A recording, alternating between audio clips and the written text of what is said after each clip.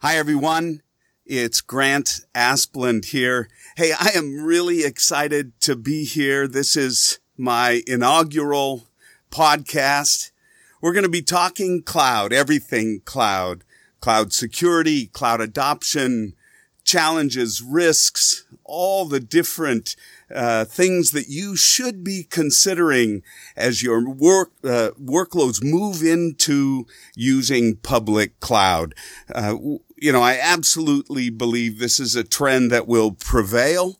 I always ask my audiences when I'm out speaking, how many of you currently either have a paddle wheel in a river or having a gas or diesel generator running 24/7, 365 to power your home? Never is that the case. Some for DR, of course, but this is it's so much easier to plug in, and this is the cloud, and this is what we're going to be talking about. Now listen, I don't know everything, but I know where to find people that do. So while I'm not a know-it-all, we're going to get know-it-alls on the program, and we're going to have folks that come in and really have practitioner experience that can speak to the issues and challenges, and hopefully you'll find it worthwhile, time well spent, and we'll hear you back again and again and again. So with that, I'm going to just jump right in and make our first introduction. So today, I thought an appropriate way to kick this podcast series off was to have an executive join that's got the perspective that we all really can benefit from learning from. So with me today, I have a very seasoned, very tenured senior security executive. He's been in the business for many, many years. Of course, a variety of roles, including most recently, CISO. He's a friend of mine. I'm thrilled and really excited to have him join us today. Mr. Patrick Benoit. Pat, thanks very much for joining us today. Well, it's my pleasure. Thank you, Grant. So for the everyone listening, to give them a better appreciation of you and your background, maybe you can take a little bit of time and introduce yourself. Sure, I'd be happy to. So I've been in the industry longer than I like to admit to sometimes, but it started back in the day when I was in the military, in the Army, and had to do some technology stuff when it was just on the beginnings of technology in the military, as far as corporate kind of office products. Mm-hmm.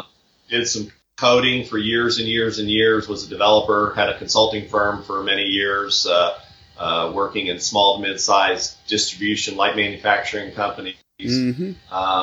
Worked as a IT director. Switched over to infrastructure. Did ITO with the company, delivery executive for infrastructure, and all in that time had the security role under my remit, and then most recently came over and focused more specifically on working in that CISO capacity as a deputy CISO.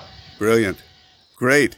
Wow, that's terrific. And I think that your experience in development and coding, I think, is particularly of value, as it seems DevOps and DevSecOps has been such an area of interest as people have moved into the cloud. So I'm looking forward to maybe digging into that, if not in this session, one in the future. But one of the things that maybe you can give some perspective on, Pat, is a lot of people are moving to the cloud, right? I mean, we're all, I think, pondering, considering, and seeing the value proposition of this elastic environment. but it seems there's some confusion, and I guess maybe if you could talk a little bit to that. I know we've talked about this in the past on what is it that people aren't understanding, or what's causing the confusion, and why so many people seem to be making mistakes in the cloud. Well, part of the challenge is that we've created our own kind of monster per se. As much as it is confusion, it's also a lot of the old fear, uncertainty, and doubt. We've done that to ourselves by early on making the cloud mystical and then siloing out the specialty skills and everything without relating them back to our basic IT skills and our basic IT practices. Mm-hmm. And then we have the external factors, the media making it very specialized and dramatizing the difficulties and some of the breaches that have come up. Pointing at the fact that it was in the cloud. So we have a lot of standoffish or hesitancy with regard to moving into the cloud.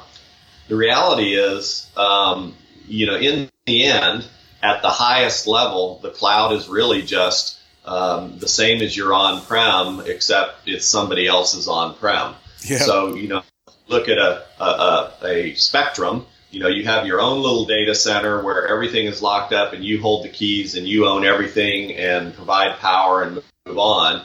You move into the next level being you're in a colo, but you still run everything. And then obviously on the other extreme, you have the full cloud experience where they're providing the infrastructure as a service to you.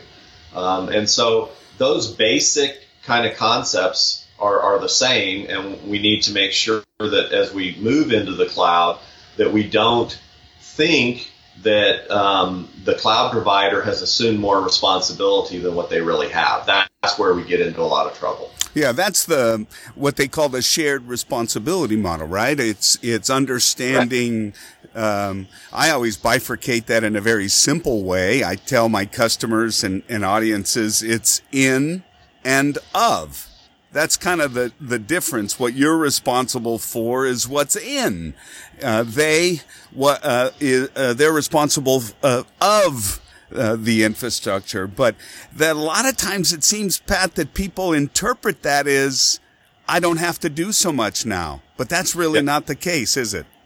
No, and in fact, I like to use kind of the analogy of, when I'm when kids are together and the siblings are together, or nieces, nephews, brothers, sisters, whatever, and they say you give them a piece of cake and you say, you guys share this, and each one of those kids knows that share to them means they're going to get a little bit more, and so this is kind of a reverse analogy in that when we go to the cloud, we look up and say, oh, it's a shared responsibility model, but the cloud provider is going to take on more of that responsibility than me. Right.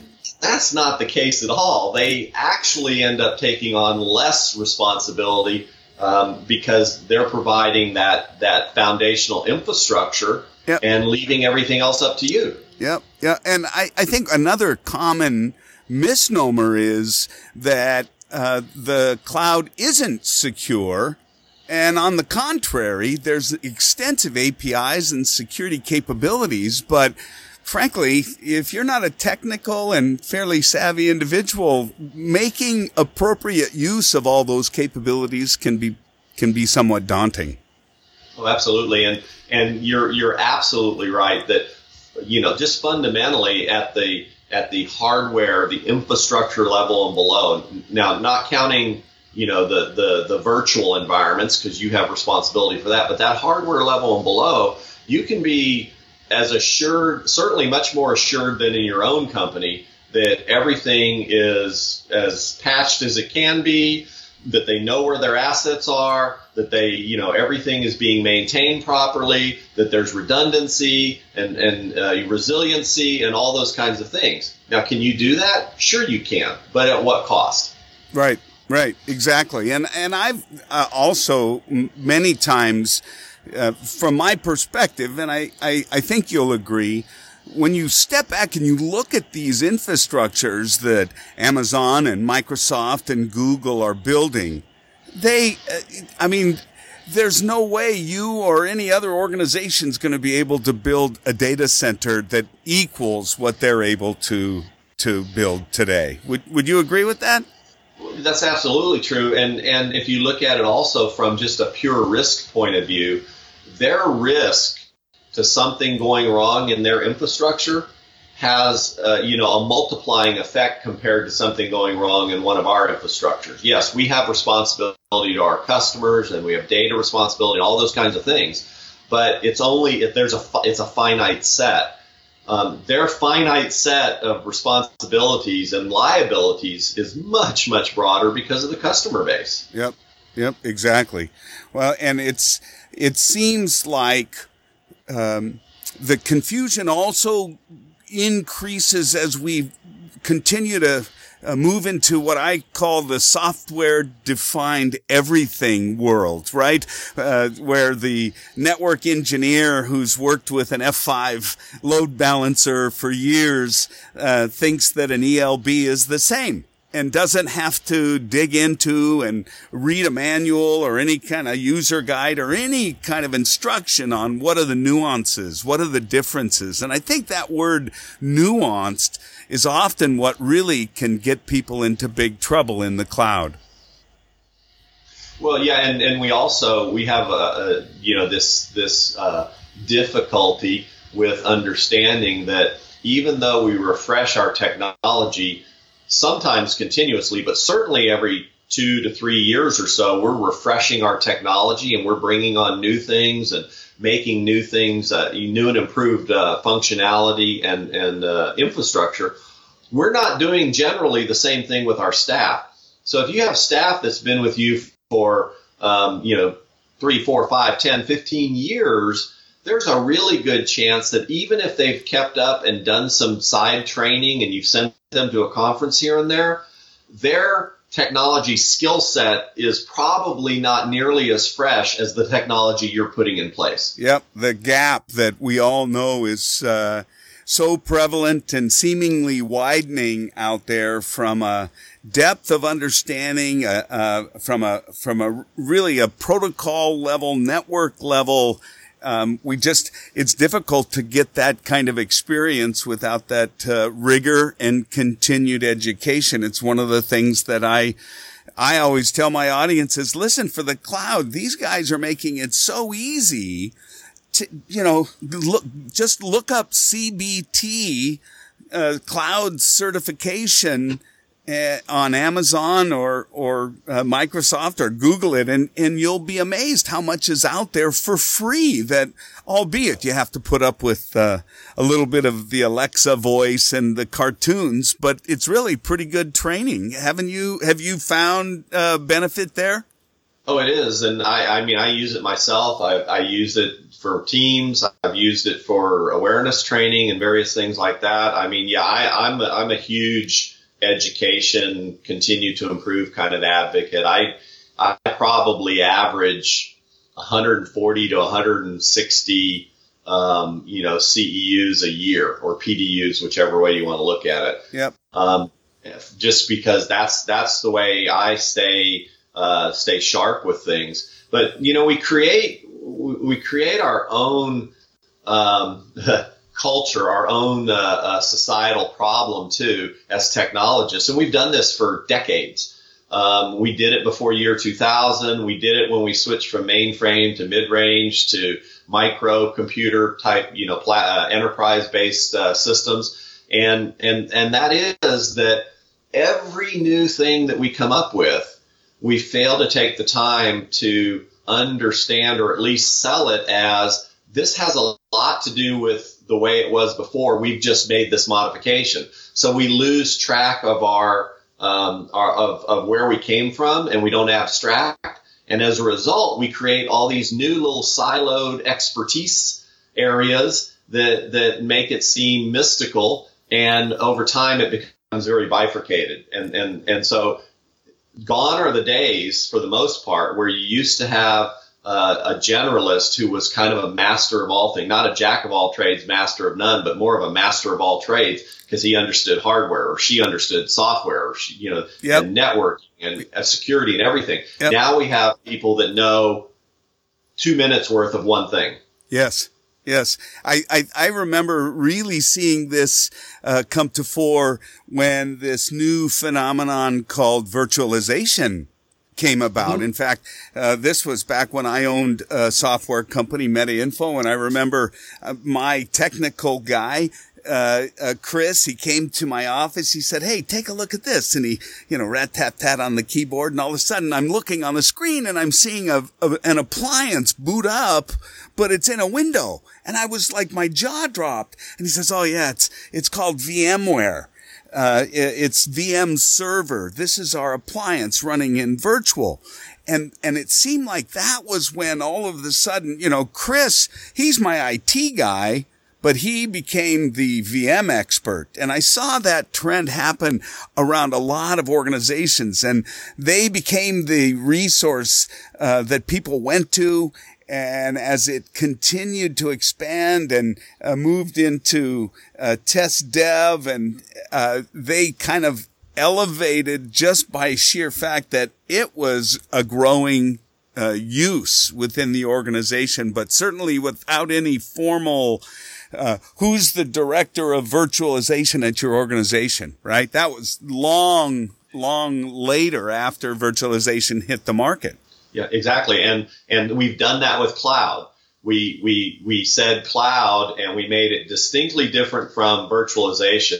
And there obviously are a handful of things you have to pay attention to. You have to pay attention to those roles and responsibility and who owns which part of that shared responsibility. You have to pay attention to risk management and, having a security policy that's living and doesn't stagnate. You have to do compliance audits to make sure you're actually doing what you say you're going to do. But then you get into the nuances. The nuances of, access management is huge in cloud, and there are some nuances you have to take care of. Configuration management is like the king. If you have something misconfigured, you can be pretty assured that you're going to have a problem. Yeah. And then DLP. Yeah. DLP becomes the overarching need across everything you do in the cloud, is that you make sure that you can keep track that you're not losing data. Yeah, so true, especially when the traditional north-south kind of architecture, and there's only one door in and one door out, or maybe only a couple, right? The ingress-egress points.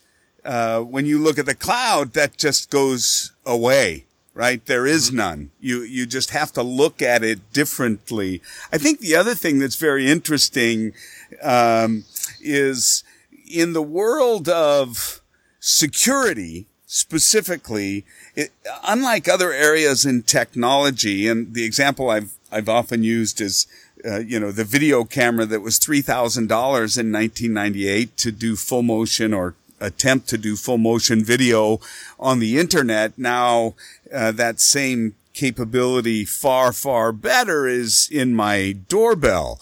But when you look at security, because we have this adversary, this foe on the other side that continues to try to best us, it doesn't ever seem to get to commoditize. There's always another challenge and another new way that they're going to get us and that we need to defend ourselves. And it seems, Pat, that the cloud just opens up Pandora's box for even greater vectors of threat.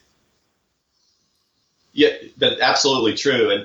And that's why you'll see some shifting in some of the very mature organizations. They're shifting the idea of more than just focusing on perimeter and focusing on controls and focusing on stopping and defending all the time.